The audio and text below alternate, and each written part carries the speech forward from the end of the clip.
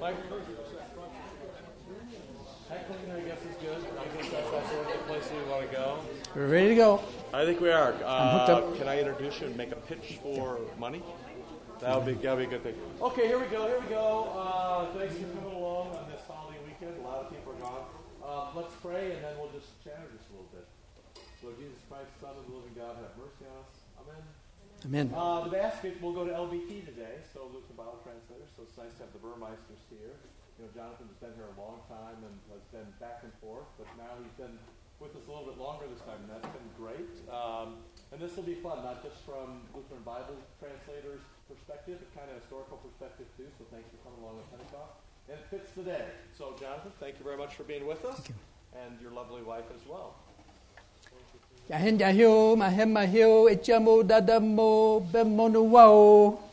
That's how we say good morning in the Ainu language. How about good evening? Let's, gentlemen, good morning. Ladies, good morning. Thank you for all your help in the past, and I'm very glad and thankful that you're here this morning. We're going to give a whirlwind tour. You know, this Holy Spirit Day came with a big rush of wind. We're going to have a whirlwind tour to cover almost 2,000 years of the Holy Spirit's mission work throughout the world, in particular Bible translation, which is very close to his heart, I think, because he wants the Bible, God's Word, to be spread to every nation, every language. So you ready? Here we go. A few days before his crucifixion, Jesus told the disciples the temple was going to be destroyed, that magnificent temple built by King Herod. And the disciples were all upset. They got together with him on the Mount of Olives and said, when is this going to happen? This must be the end of the world. He said, no, there's going to be lots of earthquakes, wars, famines, false prophets for a long time. But he said one thing very interesting. He said, this good news of the kingdom will be proclaimed throughout the world as a testimony to all the nations, and then the end will come. Well, the end hasn't come yet. I think we've still got work to do to get the proclamation of the good news to all of the world. And then after the resurrection on the mountain in Galilee, he gave them the commissions. He said, now you guys are going to go do it, the proclaiming. He said, all authority in heaven and earth has been given to me. Go therefore and make disciples of all the nations, baptizing them in the name of the Father and of the Son and of the Holy Spirit, and teaching them to obey everything that I've commanded you. That means giving them the Bible, making disciples and teaching them everything. And remember, I am with you always to the end of the age. And then when he said all the nations, by the way, in Greek that's panta ta ethne. Ethne is where we get our word ethnic group.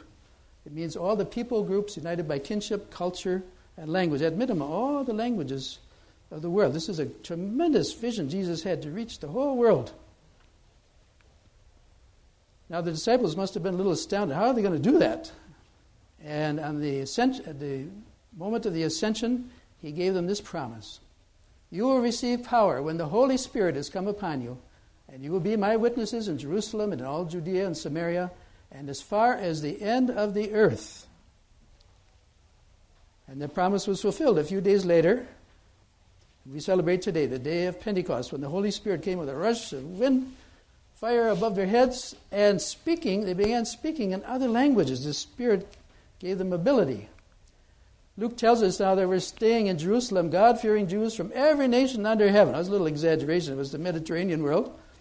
In the east, the Parthian Empire, all to the east of Jerusalem. The trade language at that time was Aramaic. Jesus spoke Aramaic in Galilee. To the north and to the west was the Roman Empire. Even though they spoke Latin in Rome, the major international language was Greek at that time. Our Lord Jesus most likely spoke all three of those languages. As a little boy in Nazareth, growing up in the synagogue, he would have learned how to read and write in Hebrew. And he came back, in his ministry to Nazareth and read from the scroll of Isaiah. This is a copy from the Dead Sea Scrolls of the only entire book we have a copy of Isaiah, written about or copied about 100 or 200 years before Jesus. Jesus also spoke Aramaic. That was the major everyday language in Galilee at the time. And one of the early translations of the Bible, the Old Testament, was into Aramaic. This is from a Targum, which means a translation into Aramaic. They have one line in Hebrew, and underneath it a line in Aramaic. When they came back from the exile from Babylon, that's what the language they were speaking, Aramaic. And Ezra and the others had to interpret the Hebrew. Many of them lost their Hebrew a little bit. Even though they're closely related languages, they needed help from Aramaic. The mother translation of all translations, though, was the Greek translation, done about a couple hundred years before Jesus in Alexandria, Egypt. According to the story, 70 rabbis got together in Alexandria and translated the whole Old Testament in 70 days. At any rate, that was the translation of the Old Testament that the New Testament writers quoted and used in their evangelization throughout the Greek-speaking world. Of course, they added the New Testament, and one of the oldest copies of the entire Bible, Old and New Testament in Greek, is this Codex Vaticanus, found in the Vatican, as you can guess. And this Greek version has served the church for a number of centuries and still the major work for the Eastern Orthodox churches. In the Aramaic dialects, one of the early translations of the Bible a couple hundred years after Jesus was the Syriac Peshitta. This is the Bible used in Antioch and Edessa up in Syria, and used right down to today, even though it's not understood very well anymore. There are about 5 dialects of Aramaic still spoken in the world today in Syria and Iraq. However, most of the Christians in those countries were persecuted, and they're now living in Chicago and Detroit. And Wycliffe is translating the Bible in all those 5 dialects. One of them is one of my Lutheran Bible translator colleagues, Jim Kaiser, over in Detroit. He's working on the Old Testament in Chaldean Aramaic. So the language of Jesus, he spoke the Galilee dialect. He wouldn't understand it today because it's changed over the years, but Aramaic is still spoken in the world today. The oldest translation in Africa was the Egyptian Coptic language. That's the ancient language of the Egyptians. Several dialects were translated. When the Arabs took over in around the year 600-something, they took over all of North Africa and wiped out Christianity, except for the Coptic Christians in Egypt, because they had their Bible and their liturgy to this day. One of the first missionary linguist translators in world history that we know about was Ulfilas. He was half Greek and half Visigoth. And he became a Bible scholar in Constantinople. He invented an alphabet to reach this Germanic tribe located up in what we would call Romania today, and translated the Bible. One of the Visigoth kings made a special edition on purple vellum, that's sheepskin, with gold and silver letters. And the copy of this Codex Argentus is found in the University of Uppsala, Sweden, today. By the way, the Visigoths are the guys who took over Rome. Many of them were Arian Christians. Another Greek scholar, Mesrop, invented the Armenian alphabet, also a couple other alphabets of the Caucasus areas of Russia. The most famous ancient translation, however, was that of Jerome. Let me move it down a little bit here.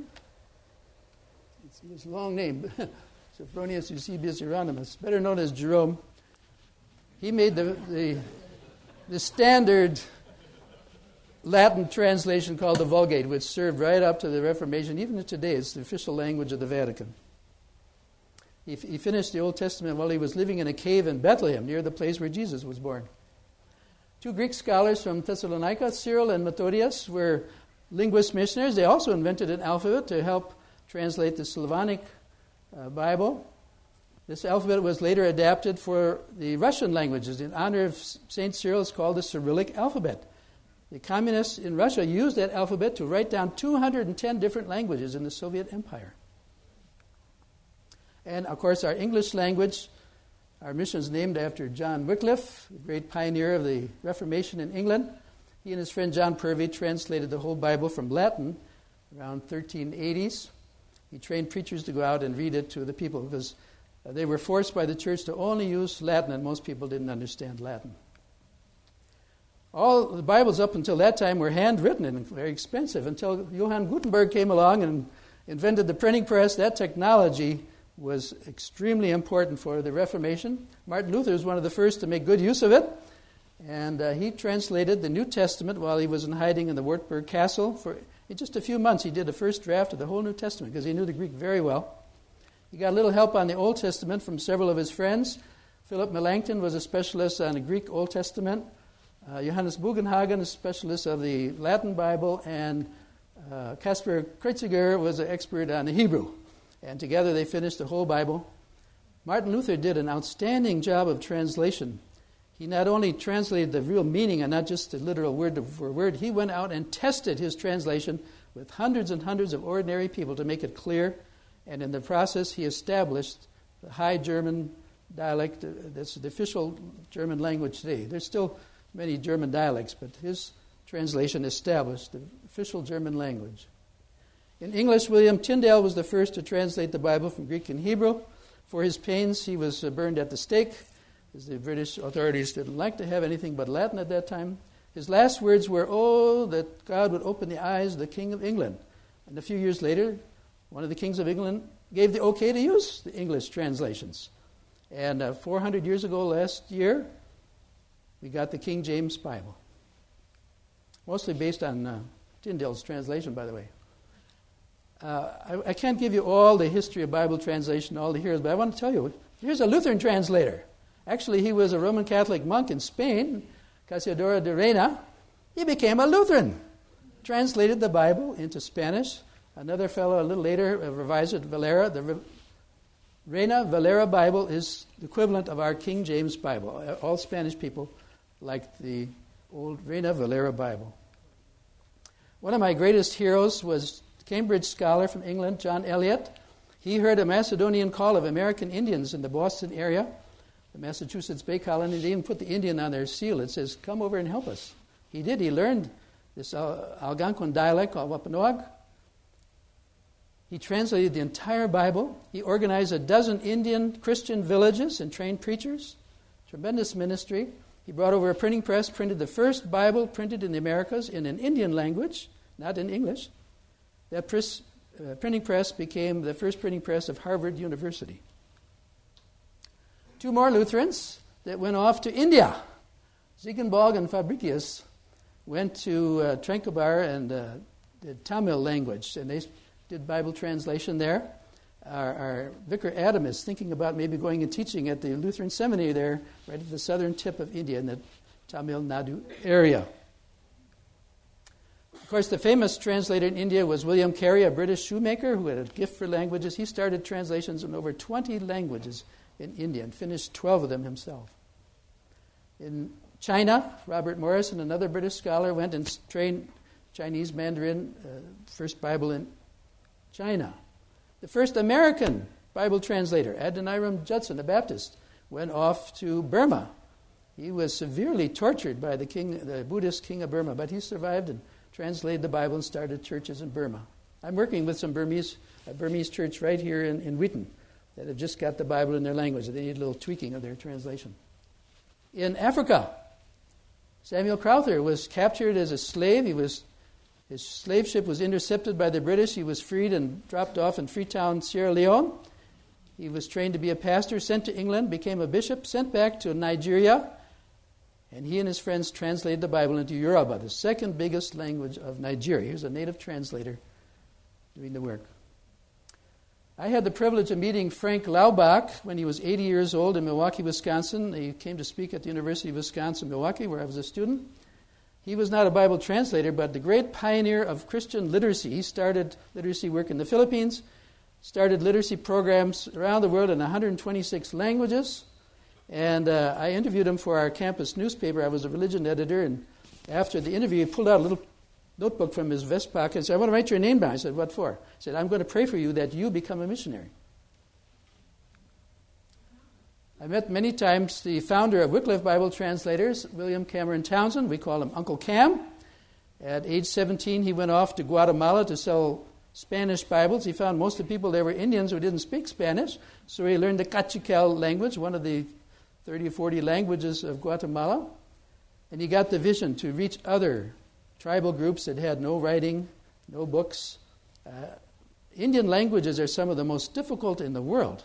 And so he founded a summer school in Arkansas called the Summer Institute of Linguistics, Camp Wycliffe, to train missionaries to go and attack all of these difficult languages. One of his top students in the third session was Eugene Nida, who became the head of translation for the United Bible Society. The Bible societies are the biggest Bible translation operation in the world in some 100 countries. They work with all the majority languages and languages where there are established Christian churches, all the big languages. Wycliffe complements their work. We work together in what's called a forum of translation agencies. Wycliffe and LBT, we work in the minority languages, the ones that aren't written, and we have to send linguists in to get started. The founder of LBT was Morris and Lois Watkins. They were missionaries for the Missouri Synod in Nigeria. Unfortunately, their daughter died of a tropical disease. They came back home and started a mission and also All Nations Literacy Movement. One of the first board members of LBT was Otto Hinsey. He later became he was a missionary in Papua New Guinea, did Bible translation in the Enga Highlands. He came to study at the seminary where Nancy and I were studying here in Chicago to do graduate work before taking on the work of heading up the Missouri Synod missions for a number of years. And he got me a scholarship to go to the Summer Institute of Linguistics at the University of Oklahoma to get started as a Bible translator. I mentioned this because Merrill Clark is here. He was a missionary in Papua New Guinea too. Well, we were assigned to work in Côte d'Ivoire, the Ivory Coast, one of the French-speaking countries in West Africa, where we lived most of our time in Africa. We also lived for a number of years in Mali. Back in the late 70s, I was the field director for our work in 4 countries. I started the work in Mali, and we enjoyed very much working in Africa. We were commissioned in June 1972. In fact, at the end of June, we're going to have a little anniversary ceremony at St. John Lutheran in Elkhorn, Wisconsin, where my father was pastor at the time. I'm supported by a bunch of churches, all the St. John, one in Joliet and here. And anyway, you see how beautiful we were back in 1972. We had to go first to England. I taught linguistics for 2 summers. We went to France for a year to learn French. Our daughter Elizabeth was born there in February 73, and in November 73 we arrived in Ivory Coast. Our Canadian director and his secretary at the time didn't want us to stay too much in the big city and get spoiled. 10 days we had bought a couple beds, a table chair, a bottle gas stove, some supplies, and they dropped us off in the village 10 days later to get started. And we rented an apartment for a few years from a man named Mr. Brooke Kaja. He became our village father, adopted us into his big family. He helped us to build a very nice concrete block alumina house. This is the way many of the houses in this village are built nowadays. We had electricity because we were near a hydroelectric dam, but no running water. We had walking water from a nearby well, and a lot of water dripping off the roof. We had a lot of rain there. Now, the Ani language is in the southeastern part of Ivory Coast, spills over into Ghana, 12 dialects altogether, each one an independent kingdom. Over 1 million people speaking the language at the time. The area is roughly the same size as the country of Switzerland. In terms of Illinois, it would be from Wisconsin border down to Peoria and from Chicago all the way to Quad Cities.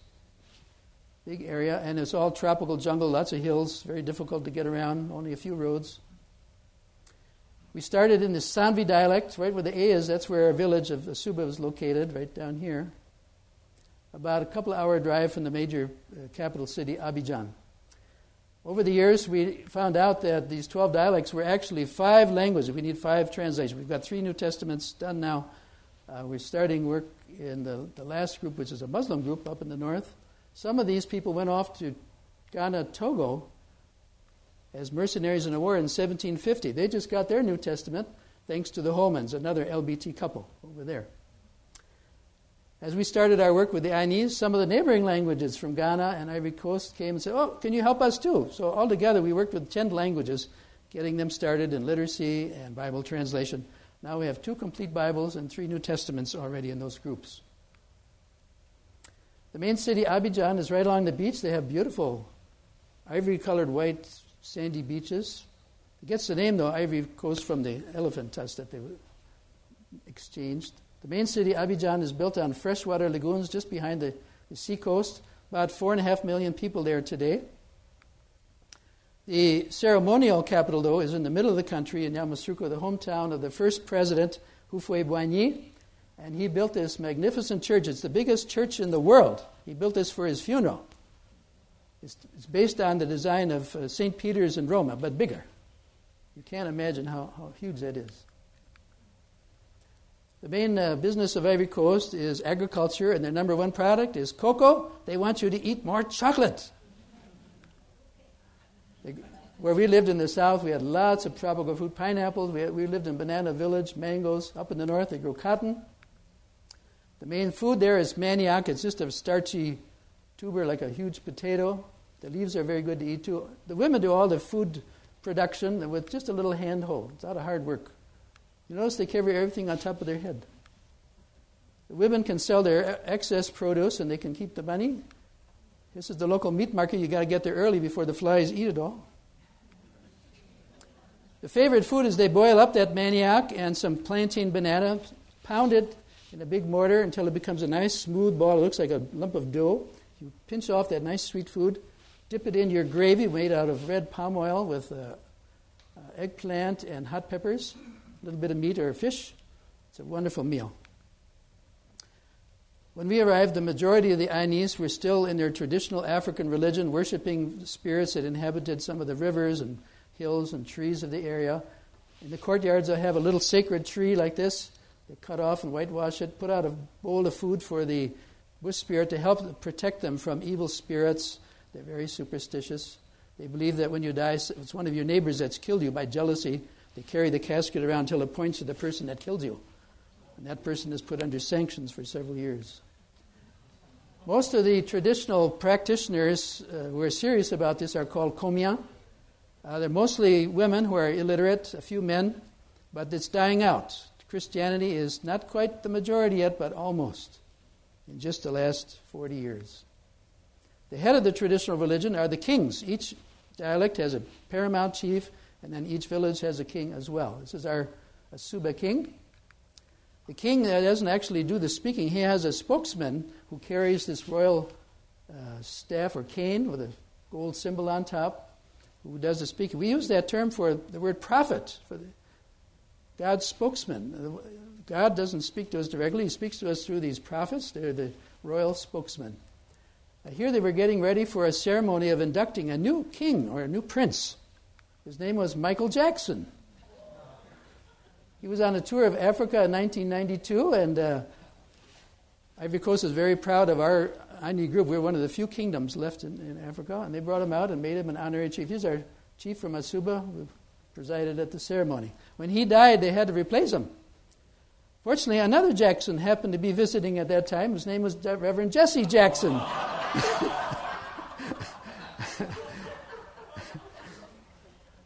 I'm trying to get an audience with him because he's the head of the traditional religion. He's got to help us with our Bible translation work now.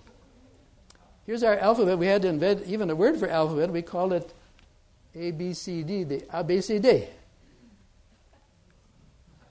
Our first book was a hymnal and liturgy. We worked with some Methodists there. They loved to sing. They had translated orally from a neighboring language in Ghana about 75 hymns. The translations were awful. We had to do a lot of work to redo it and make it fit the notes. But they loved to sing, and that book has motivated them to learn how to read and write. Two of our language helpers, Joseph and Jacob, also organized the first Sunday school. I got the government involved in a bilingual literacy program. This is our primer to learn the alphabet and numeracy course. I've developed an arithmetic course that was adapted in about 6 different countries, French-speaking countries, for dozens of languages. We also worked with the American Peace Corps. They have sent workers in our area to do basic health education. We made a number of books for them. This one is how to treat children with diarrhea. The people would not give children any hydration, any water, because they thought it would make more diarrhea. Wrong. You've got to hydrate the kids to save their lives. This is a story about little Kasi here.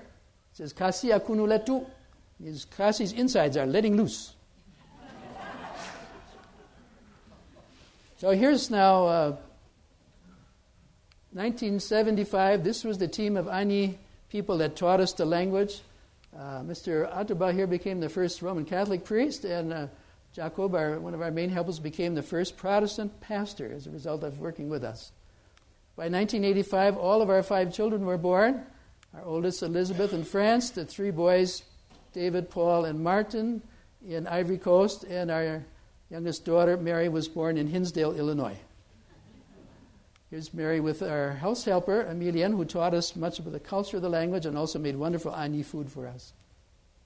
This was in the middle 90s. Our kids were starting to go off to college. They all went to Seattle, where my sister and brother-in-law took care of them at the University of Washington. Working with these 10 different languages, we had lots of people coming. So we eventually built a 24-bed dormitory, classroom, dining hall, kitchen, and a big meeting room. This is over 200 young people at a summer Bible camp we had there. In the classroom, I trained over 20 preachers for the Protestant church, a number of Catholic catechists. And by training them for their lessons for the Sunday, we would print them out by computer, train them how to do the public reading and prepare their sermons. They helped us to test the translation. Our main translator was Aka Albert, and when we did the typesetting here in Dallas, I brought him to St. John's. I don't know if some of you remember that. And he sang several original Ani hymns that he composed. He was very good at writing hymns. We dedicated the New Testament in 1998. The ceremony was presided by the wife of the president of Ivory Coast at the time, who was from our dialect, Madame Bédier. And we had the fellow I trained as the first preacher in Isuba. He read the Bible at the ceremony. He had never been to school. He said, "Now you watch. I have learned to read and write my language." And he read beautifully. They gave him a standing ovation. He became the dean of all the preachers in the area, and a few years ago he became the first Christian king. The village he's from, they're all Christians now. We also had a ministry with FM radio in our area, thanks to the Roman Catholic Church. They've put programs on in French. They asked us to do the programs in the local Ani language.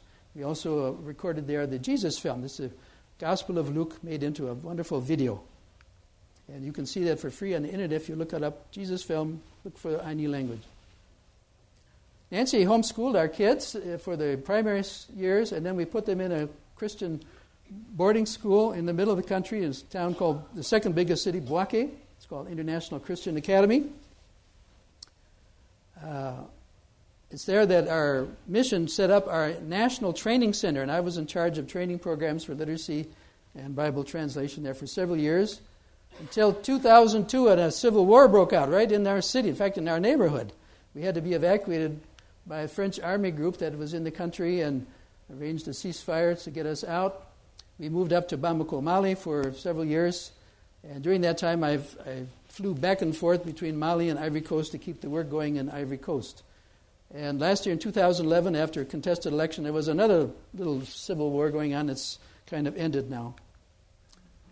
This was our headquarters in Abidjan. We lived there for 3 years when I was field director, and I would go back and forth, work there with checking translations, running workshops, and mentoring my Timothys. These are two of my best Timothys, Yegbe Antoine and Watra Mathieu.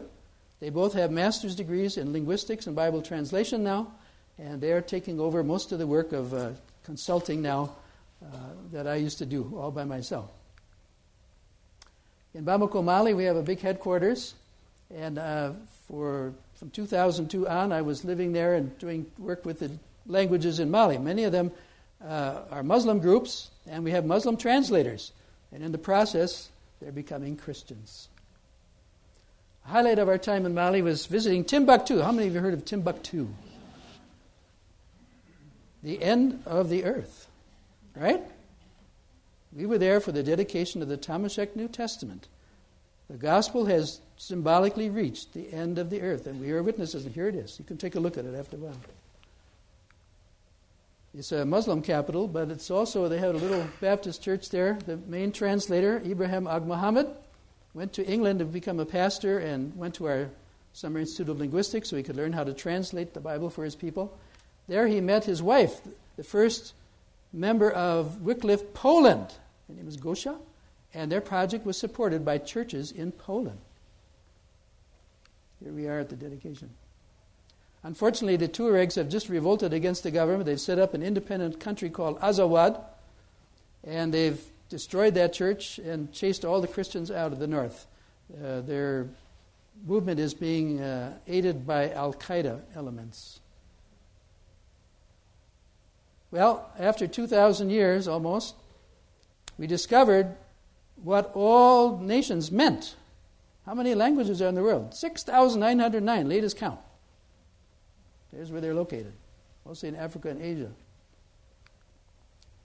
In 2,000 years, almost all of the Bible translation was done in the last 100 years. Up to the Reformation, only 30 languages in Europe and the Middle East had any Bible. It's all happening now in the modern missionary era. And from 2000 up until 2025, it's our goal to reach the last couple thousand languages that need to have the Bible. Right now, there's 471 languages that have a complete Bible. Those are all the big languages, supposedly spoken by 4.8 billion people in the world out of 6.8. 1,200 New Testaments are available. 1,000 languages have at least one book of the Bible. Wycliffe is currently working in 1,500 languages, in over 100 languages, 7,000 missionaries. We have 100 national organizations in 60 countries recruiting and sending missionaries. Over 780 New Testaments finished, 27 Bibles. LBT started in 1942. Wycliffe started in 1942, LBT in 1964. And LBT now has 72 missionaries, 18 staff working in 15 countries, 51 languages. We need many more Lutherans to get involved in this. We're a small drop in the bucket. We got to live up to the reputation of Martin Luther, one of the greatest translators of all time. Pray for our young people to get this vision. We need many more Lutheran translators to get involved. 2,040 languages still to go. There's where they are, mostly in Africa, Asia, and the Pacific. We're still working, even though I had to come home at the end of 2008 for a health problem. We work now by what's called remote, using email and Skype. The fellow in my screen on my computer there is this fellow here, Nyalik Pata, over in Abidjan, Ivory Coast. He now has his master's degree in linguistics and Bible translation. I helped teach him. And he's training other Bible translators for other languages in Ivory Coast. And we work by Skype. I check translations. Have to get up at 2 in the morning sometimes because there's 6 hours difference. Nancy does the bookkeeping. She doesn't have to get up early because they just sent her all the receipts and things. She puts them on the spreadsheets and sends them off to our Nairobi office. So we're working full-time for Ivory Coast right here in West Chicago. We're also doing a lot of recruitment for Wycliffe and Lutheran Bible translators. Last June, this was a group we had for our Total It Up program in Elgin. It means Taste of Translation and Linguistics. And this summer, from June 4th through 8th, pray for us. We'll have another group like this. We have several language helpers from the Zokam language of Berba that are helping us. I'm working with them. We're going to learn a little bit of their language as part of the process of learning about Bible translation and linguistics. June 4th through 8th, pray for us. And another part of our work is raising support. As faith missionaries, we're charged to go out and get a lot of people to join us as prayer partners and financial partners. And we have a number of churches in Illinois and Wisconsin supporting us. It was 21 years ago that we arrived in Wheaton. It was our third furlough. We found housing at the missionary furlough homes over on 111 President Street. And we did 3 furloughs here in Wheaton. And the first Sunday, and it was in the summer of 1991, we walked to the nearest Lutheran church, which was St. John's. And at the end of the service, a couple sitting in the pew right behind us tapped us on the shoulder and said, "Are you the Burmeisters?" We didn't know anybody at this church. It was Ken and Catherine List. They had heard about us through LBT. They had been praying for us and supporting us for several years. We had never met them. And they said, you don't have to look for another church. This will be your home church. So we've been here ever since. We do ask your prayers for us. We plan to continue working as long as the Lord gives us health and strength. There's much to do, and they still want us to keep helping and training people over there in Ivory Coast. Nancy may be making some trips out there. I hope to make one more trip out there if I can. And we thank you very much, as we say in the Ani language. Ichambo, dadamo. Thank you for all you've done to help us in the past. Thank you very, very, very much for all you're doing to help us now. If you have any questions, come and talk with us. We have prayer bulletins we make available by email or by U.S. postal mail. If you're interested, you can sign up for our prayer letters. Here's the latest one with a picture of Pentecost on it. Any questions? I think we're getting close to our time. Okay? Yes. When you start a new translation, Yeah. what's the first book of the Bible that you translate? Or don't you do it that way? Well, the first 2 years we have to learn the language usually. Right. Have to invent an alphabet, teach people to read and write. But usually the first book that's often the beginning is the Gospel of Mark, because it's short, it's narrative, relatively easy. There's no easy book in the Bible, though, but it's one of the shorter and easier ones. And there's a handbook written by the Bible Society and lots of helps on the Gospel of Mark. We usually do the Gospels and Acts early on. In Muslim countries, we usually start with Genesis and Exodus, Old Testament books. We try to do them early in all of our projects, because that's the foundation for understanding the Gospels. You've got to know who Moses was, etc. And so those are the narratives. We kind of leave for the end the difficult prophets and poetry books. Poetry is much more difficult to translate. I'm helping one of my Timothys. He's about to finish the complete Bible.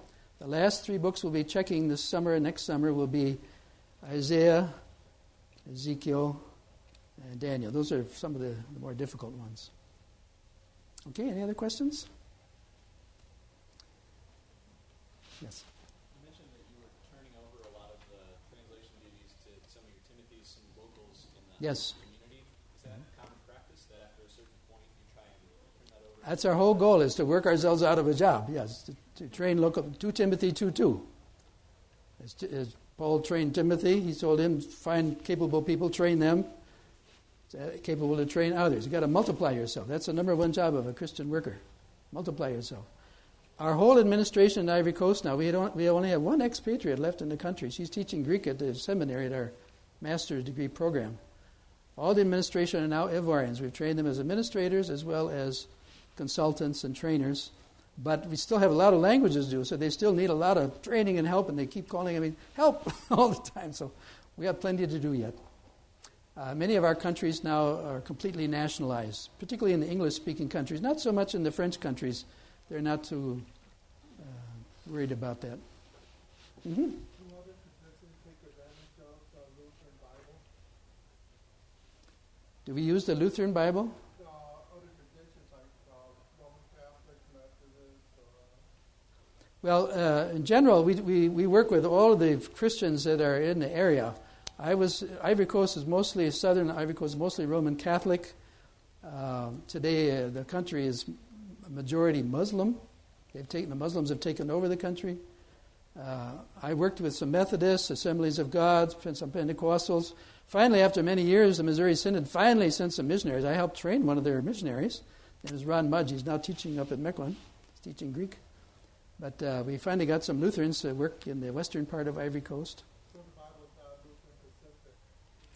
No, we don't make a Bible for a denomination. We make a Bible for all the Christians. We don't need to have 5 Bibles. We need to get one, because these languages don't have any. We're spoiled in America. We've got all kinds of Bibles. We've got a wonderful Lutheran study Bible. You should all buy it. It's very good.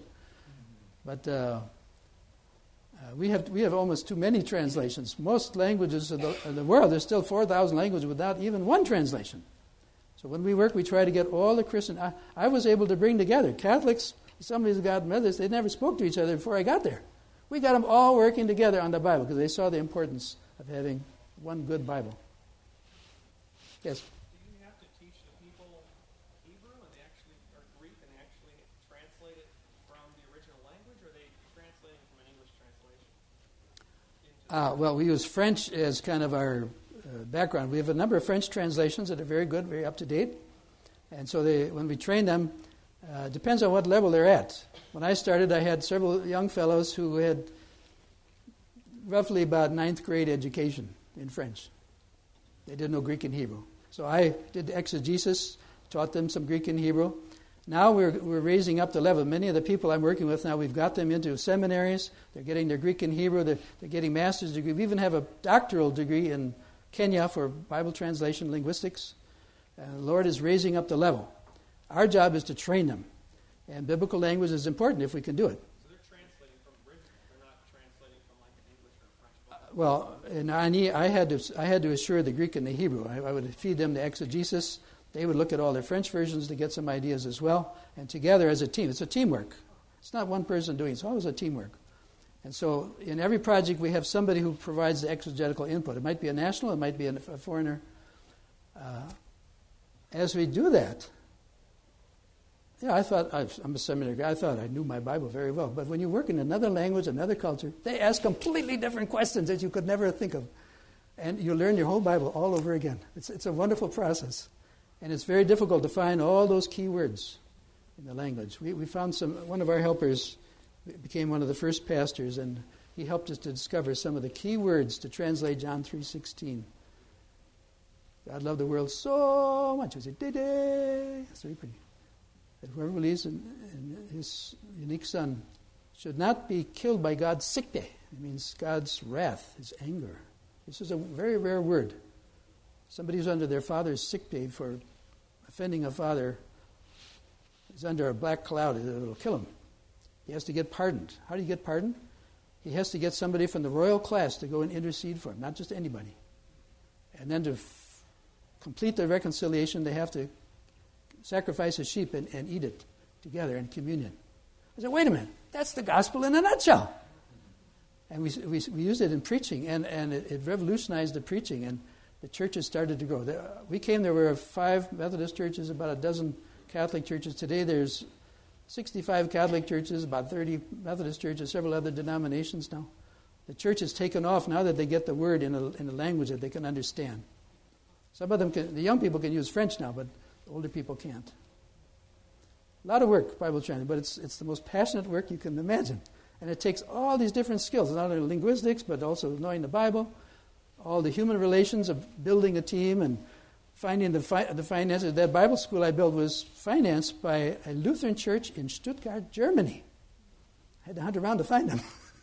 They sent $25,000. It's cheap to build those buildings over there. I was the architect and guided the building. That's one of my hobbies. I built my house too. Any other questions? I think our time is up. Thank you very much.